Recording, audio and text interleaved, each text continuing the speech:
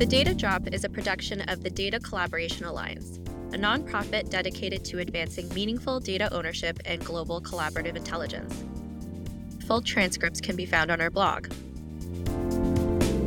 Hi, I'm Heidi Sass, and I live in the Washington, D.C. area. I'm a member of the community at the Data Collaboration Alliance.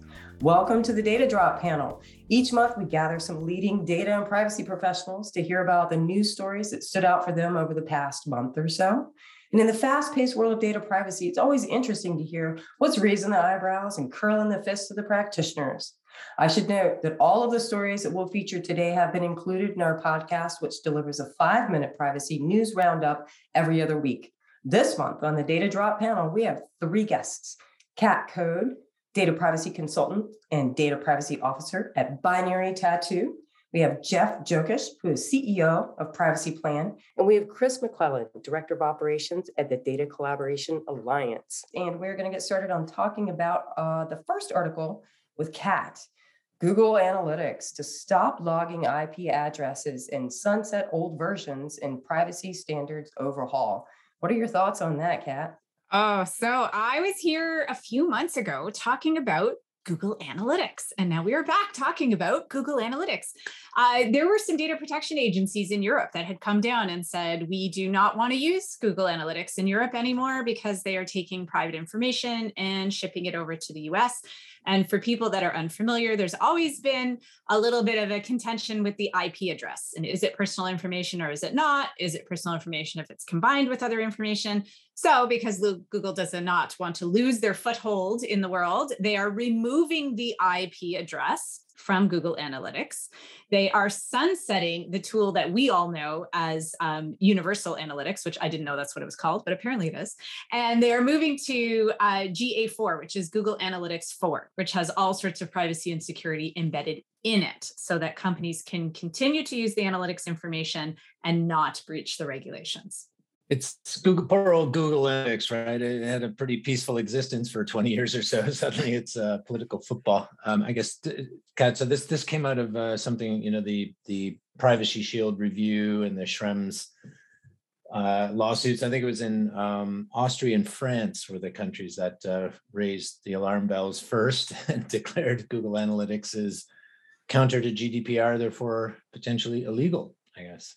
Yeah, and even right down to the location. I mean, when we all talk about data and privacy by design, we always talk about obfuscating data and not collecting specific data that you don't need. So they are finally using what they're calling data-driven attribution modeling to determine general locations and not actually specific locations, which, again, privacy by design is what they should have been doing probably from the beginning. I think that the important thing here is to understand that what this means is that marketers can't track your location as easily, right? And they also can't connect you across devices as easily.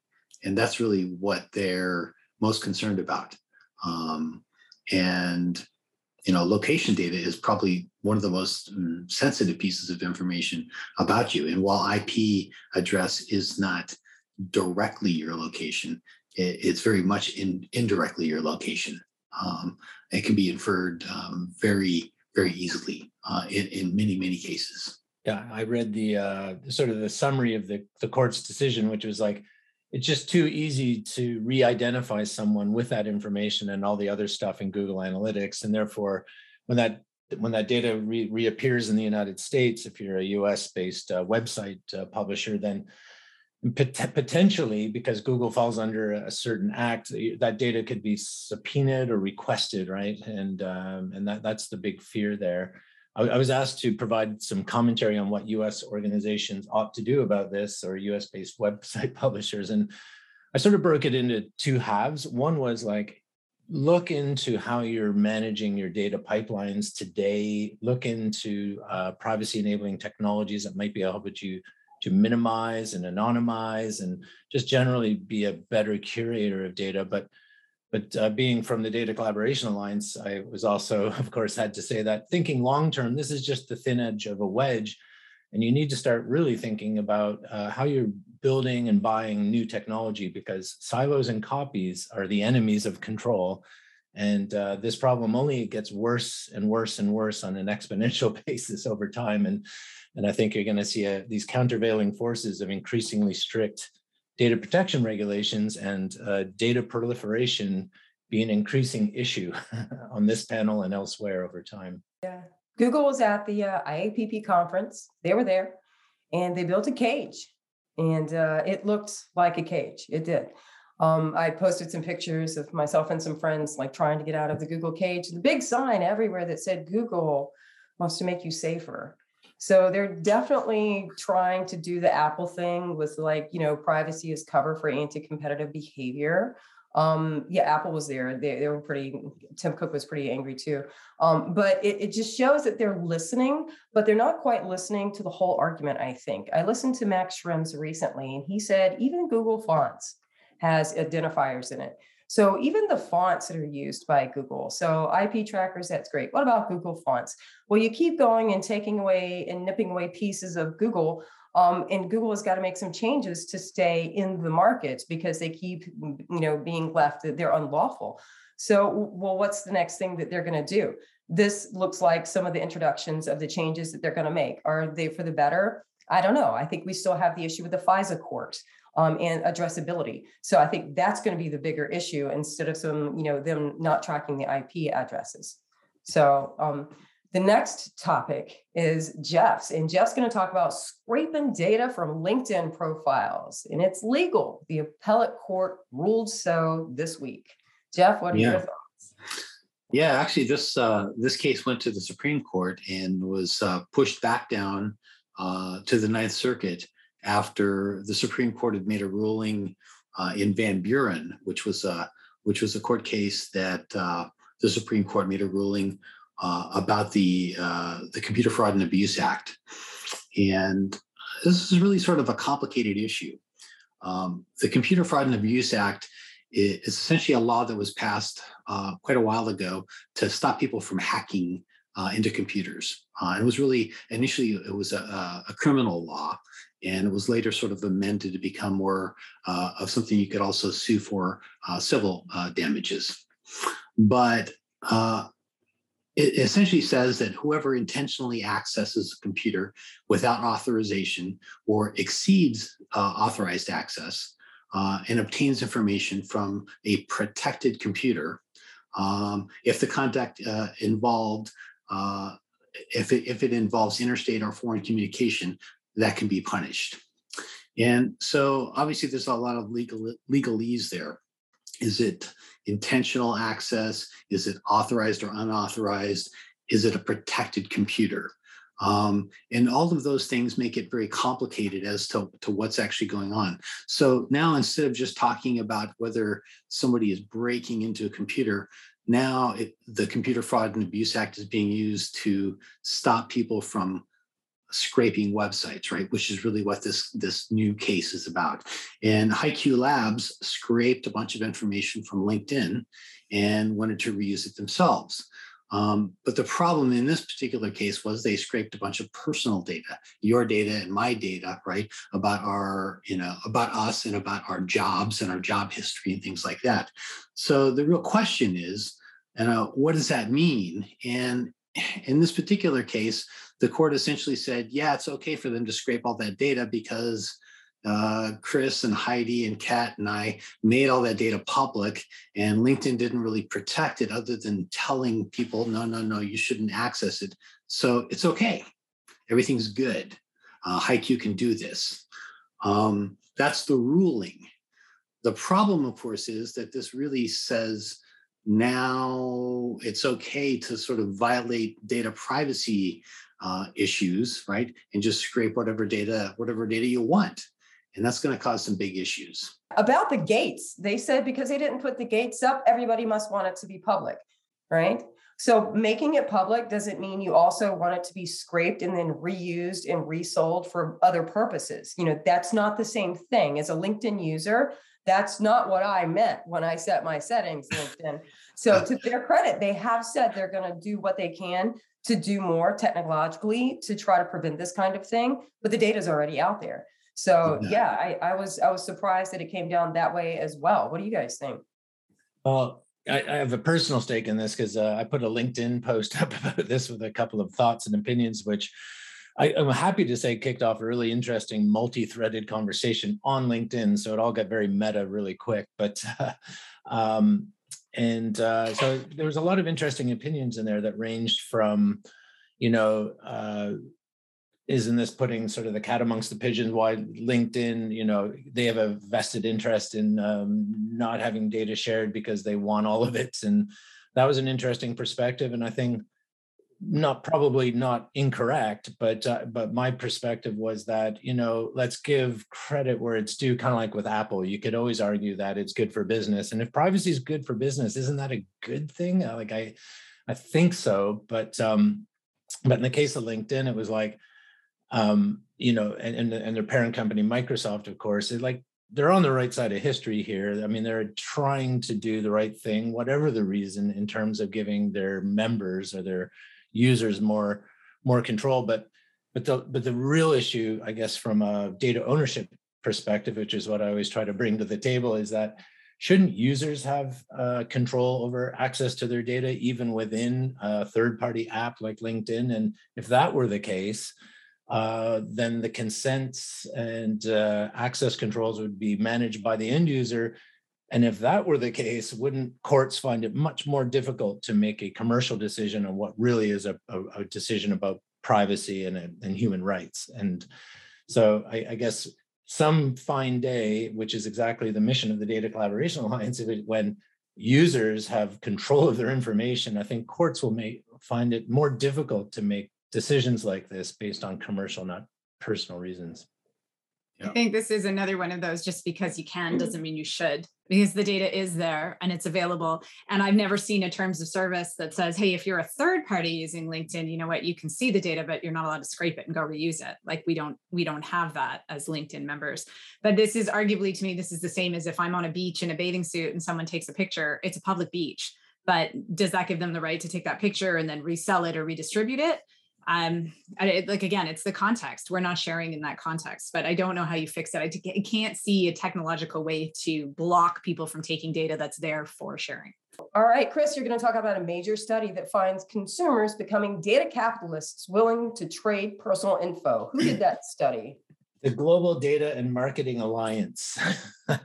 So I'm not really sure who they are. And I brought this story to the table because I thought, we could have some fun with both of what it represents, like and who's behind the study for that very reason. I think I haven't done a close look into who the Global Data Marketing Alliance are, but I think Jeff has, and you can bring that in a second.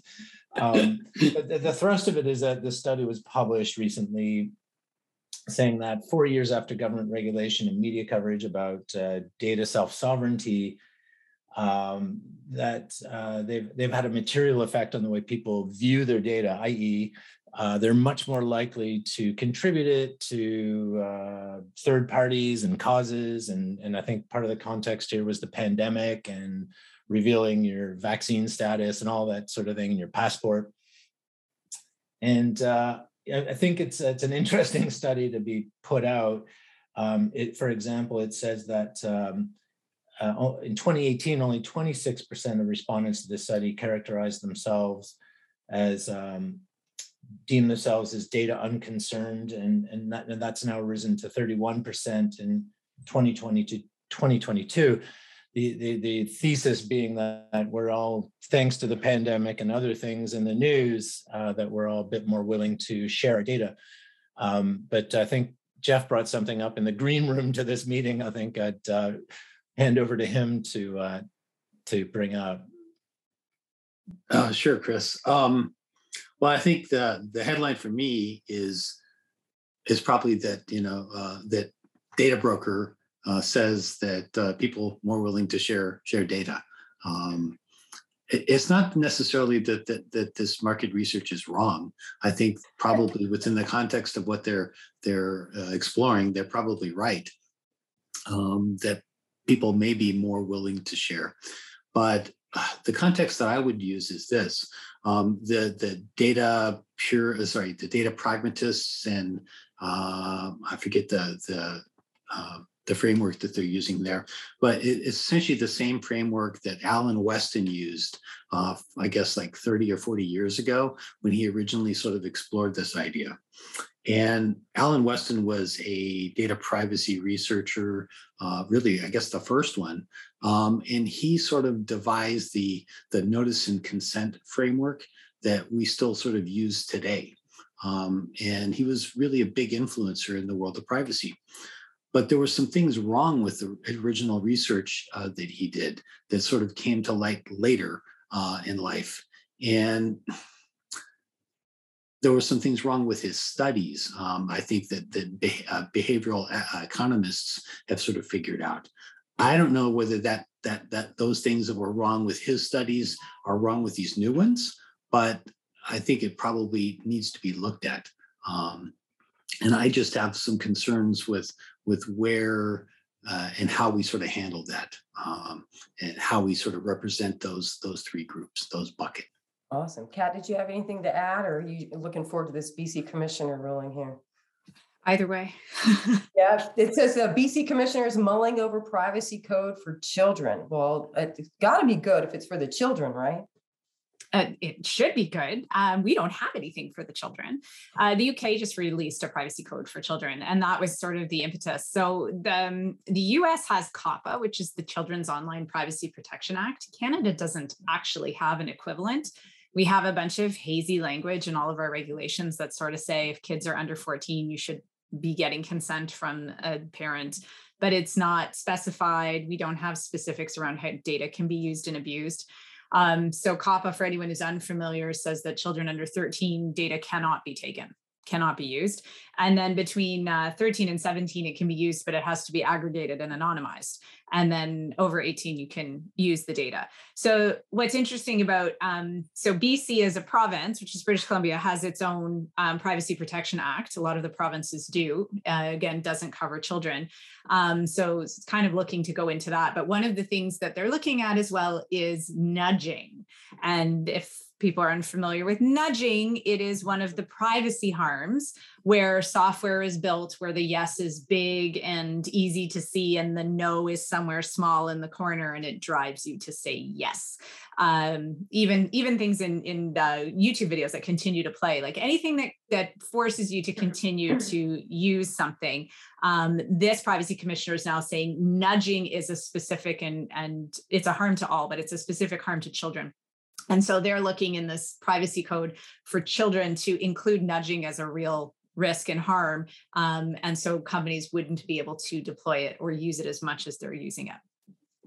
I think it's fantastic. Behavioral economics has been used against us for so long. It's about time that we figure out how it works and put it in the regulations. Dark patterns are everywhere. Yeah. Yeah. I think that's great. Sorry, Go ahead, Chris. Well, thanks. I was going to just raise the point that I'm glad Kat chose this story because I'm not sure how others feel, but I don't feel that my privacy online has been lost to the ages entirely. I mean, I've still got life to live and things I'm going to do in the future that I would like to protect and have control over. But I think it's right to focus a lot of the attention in the privacy sector and PrivTech and beyond on children who arguably have their lives ahead of them or do have their lives ahead of them and all their data to protect. And I don't think we can do enough to focus on people who are entering the digital world from birth, possibly before birth, if you think about the data collected in the placenta before they're born.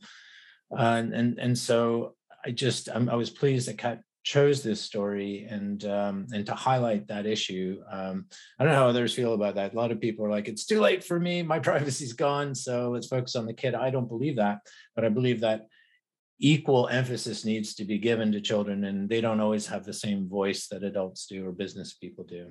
I'm very much in agreement with that, Chris. Plus, I also think that it's a good way to introduce privacy legislation.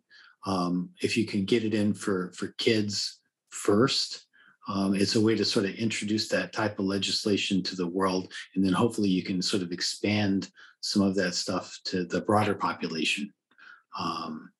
I don't know how well that's going to work, but I think it's a good start.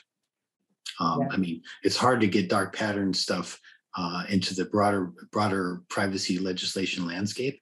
But getting it in for kids first, I think it's an easier win. Oh yeah. Oh yeah. And we're not making it up. It's yeah, there's science behind it. It's behavioral economics, right? So Yep. I think this is a pretty good segue into the next story that Jeff has here, which is a new campaign in the UK to rename cookies as data collectors so that you can highlight kids' privacy online. Yeah, exactly. This is really sort of the same kind of a story. And as Kat said before, the UK has been really great with the new children's code. They're probably strongest right now on protecting kids for data privacy. They've done some excellent work there, and this is another step in that kind of action. I'm really pretty impressed with it. They're also doing some really good stuff with AI and children's code, which is pretty amazing. But in terms of this idea for renaming cookies as data collectors, I've been a sort of a big proponent of this on a broader scale. And so I really love the idea of going after it in the children's venue first, because I think it's, like I said, a first step, right? And it could actually happen here because the idea of calling these trackers cookies is a misnomer. And I think it's why they're so widely accepted, right? Will you take these cookies? And all of this cookie consent stuff, it sounds like it's a benign practice, but it's not. It's will you allow tracking to happen? And it's just a crazy thing that we're allowing people to do. It's almost akin to the whole idea of having privacy policies or privacy notices for websites, when those privacy notices aren't really about privacy. It's about telling you all the different things they're going to do to track you. They're rarely ever telling you about how much privacy you have, right? It's the exact opposite. And cookies aren't about giving you anything good. They're about all the things that they're going to do to surveil you. So why are we giving them nice names instead of calling them what they are? Yeah, well, I've done a lot of work with kids around. I used to call it digital safety, and now I call it online reputation, because kids, it's not about safety. It's about what they're putting online and what they're sharing. And I think there's a broad misunderstanding around kids, and people say, well, they have all these public Instagram accounts and public TikTok accounts, so they don't care about privacy. They do care about privacy. What they have is a lack of understanding of who has access to their information. So exactly what Jeff said, it's the tracking they don't like. When a young teenage girl sticks up an Instagram account with a bunch of bikini shots, it's not because she wants everyone to see the shots. It's because she has like 10 people in mind who she's hoping will actually look at her account. I often tell parents that if their teenage daughters are doing that, to have a middle-aged friend just be like, hey, saw your photo, great bikini. And that gets that photo down really quickly. So like kids are, again, they aren't thinking of the reach. It's not that they care that other people can see their stuff. So I love this. I love the fact that they're changing the name. Kids don't want to be tracked. They just want to be able to share what they want to share with the group of people that they want to share it with. I hate data brokers. I call them data brokers. I tell my children about data brokers. My kids understand everything about it. We were playing Clue. And that's how I taught them to play Clue, is by explaining relational data to them. And after we had the discussion of relational data, they whipped me pretty quick at Clue. So I kind of had that coming. But it's good to talk to your kids about these things, to find these kinds of examples. So, and I'm not the only one. Professor Solov just published his paper this week, and he also talks about the example of Clue and relational data. So it's important to talk about kids about what's happening online, because you're not doing it with a machine. There are other people on the other side of the machine. And what are those people doing? So it's all about raising the awareness, and call it like it is. Data collectors, data brokers. I got a couple of names that aren't fit for podcast, but Chris, you got something to say about it? Yes, those are all excellent points. And it was a nice continuation from the previous story around children. I lived in the UK for a long time, and I'm surprised they weren't called biscuits instead of cookies anyway, because that's their name for cookies. But it's just another signpost in what I hope is the beginning and the end for the cookie entirely. First of all, like this story reveals, like let's call them what they are, which is data collectors and surveillors. And then secondly, let's I think similar to Google Analytics in our previous story we brought up, it's like the cookie's been having a pretty quiet existence for a few decades now, and not too much, not many months go by without a review of these little pieces of software goes by, and then it's a sort of fundamental rethink of what they mean to privacy and what they mean to society wider, and particularly children.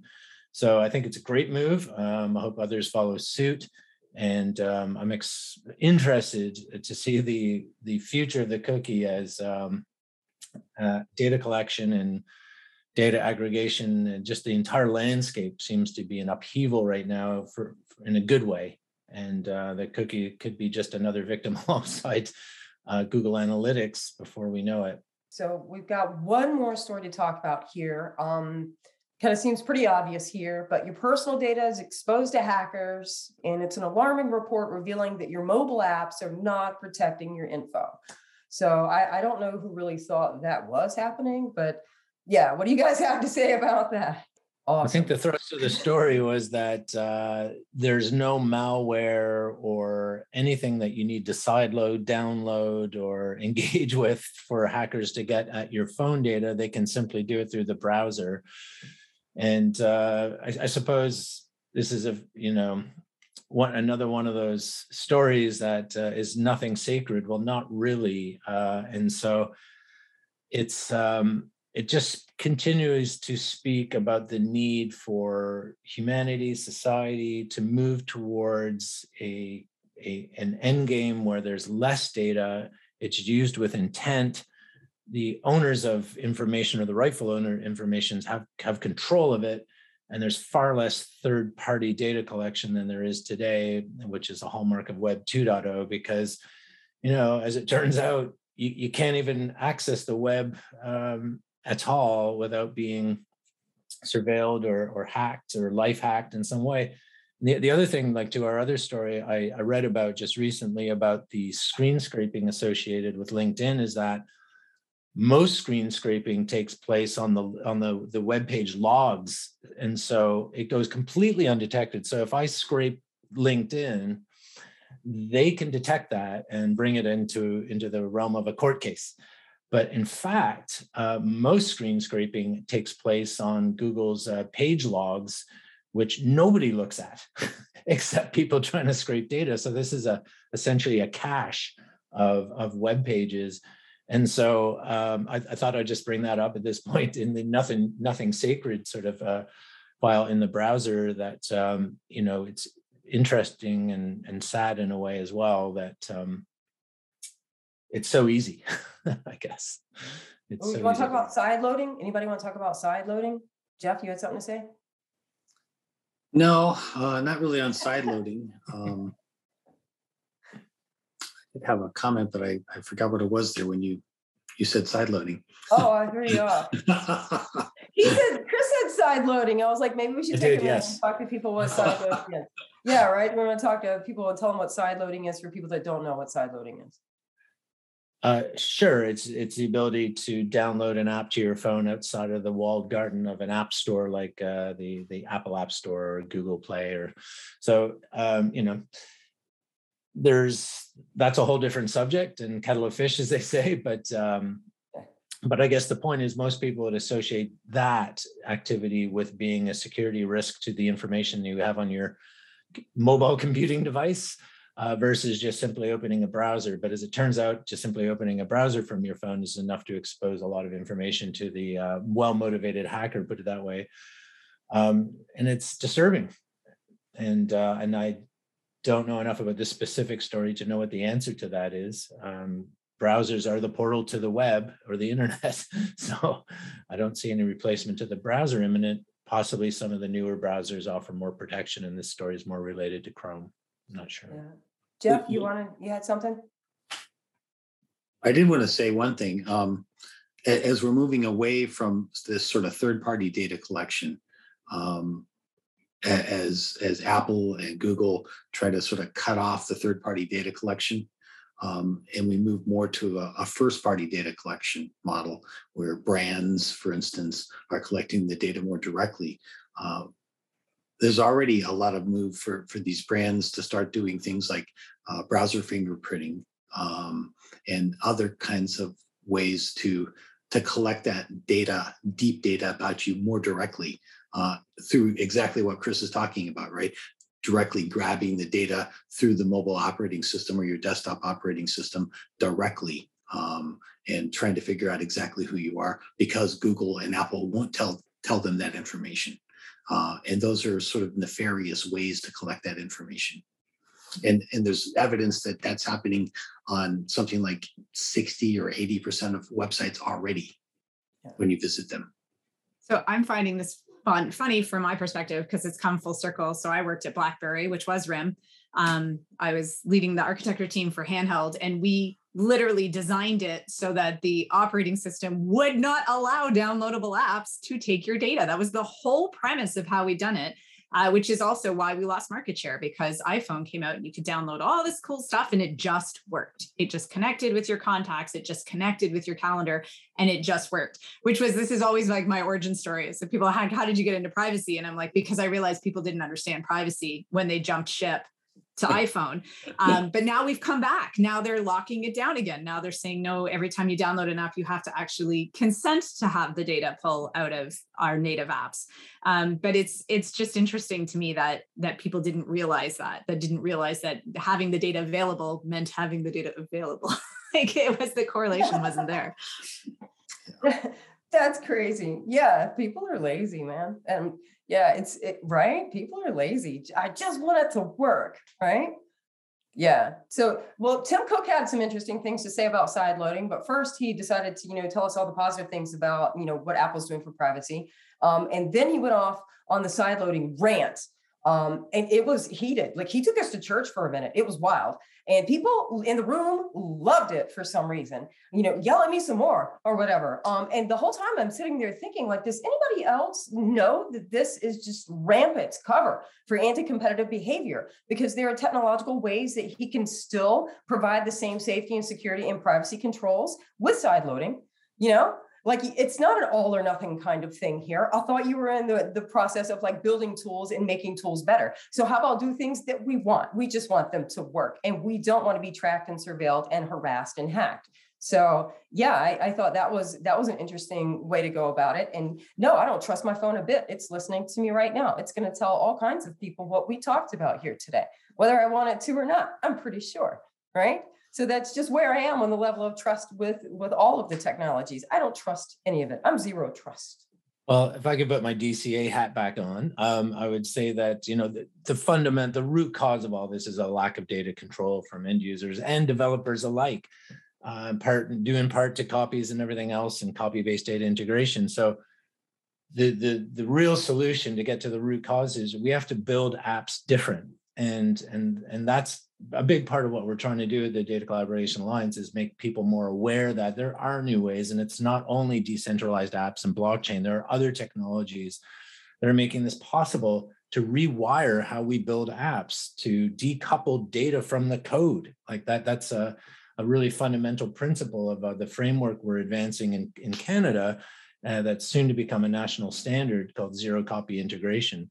And just a little shout out there for one of our causes. Yay. But we're going to be having this conversation 20 years from now, unless we call it Web3, call it Web whatever, or the future of apps. But the real issue underlying all of this is the root cause of how we've combined apps and data, and every app creates a data silo, and those silos need to be connected, and they're connected by copies, and copies equal chaos, when all we want is control. And I always sort of equate privacy to control, and I use them fairly interchangeably. What I want is control over who, what, when, where, why sees my data. And I want that as an organization. I want it as an individual. Today's app architecture will never really fully support that. So something to think about. Access, not copies. Access, not copies. That's hashtag. Right. That's right. Did anybody have any last points to make before we wrap it up? Awesome. Well, this has been great. It's been lovely to see everybody. And thanks for joining the panel. And that's a wrap, everyone. Thanks again to our guests, Kat Code of Binary Tattoo, Jeff Jokish of Privacy Plan, and Chris McClellan of the Data Collaboration Alliance. I'd also like to invite listeners to check out the free community at the Data Collaboration Alliance. We're a vibrant group of data-savvy professionals who collaborate on open data sets and build free tools for important causes. It's all done within a zero-copy environment that offers our members unprecedented control of their information. Our new community experience is launching soon, so sign up and become a founding member today. Visit datacollaboration.org. The Data Drop is a production of the Data Collaboration Alliance, a nonprofit dedicated to advancing meaningful data ownership and global collaborative intelligence. Data Drop viewers are invited to check out our free community where members collaborate on datasets, dashboards, and open tools in support of important causes. Visit datacollaboration.org.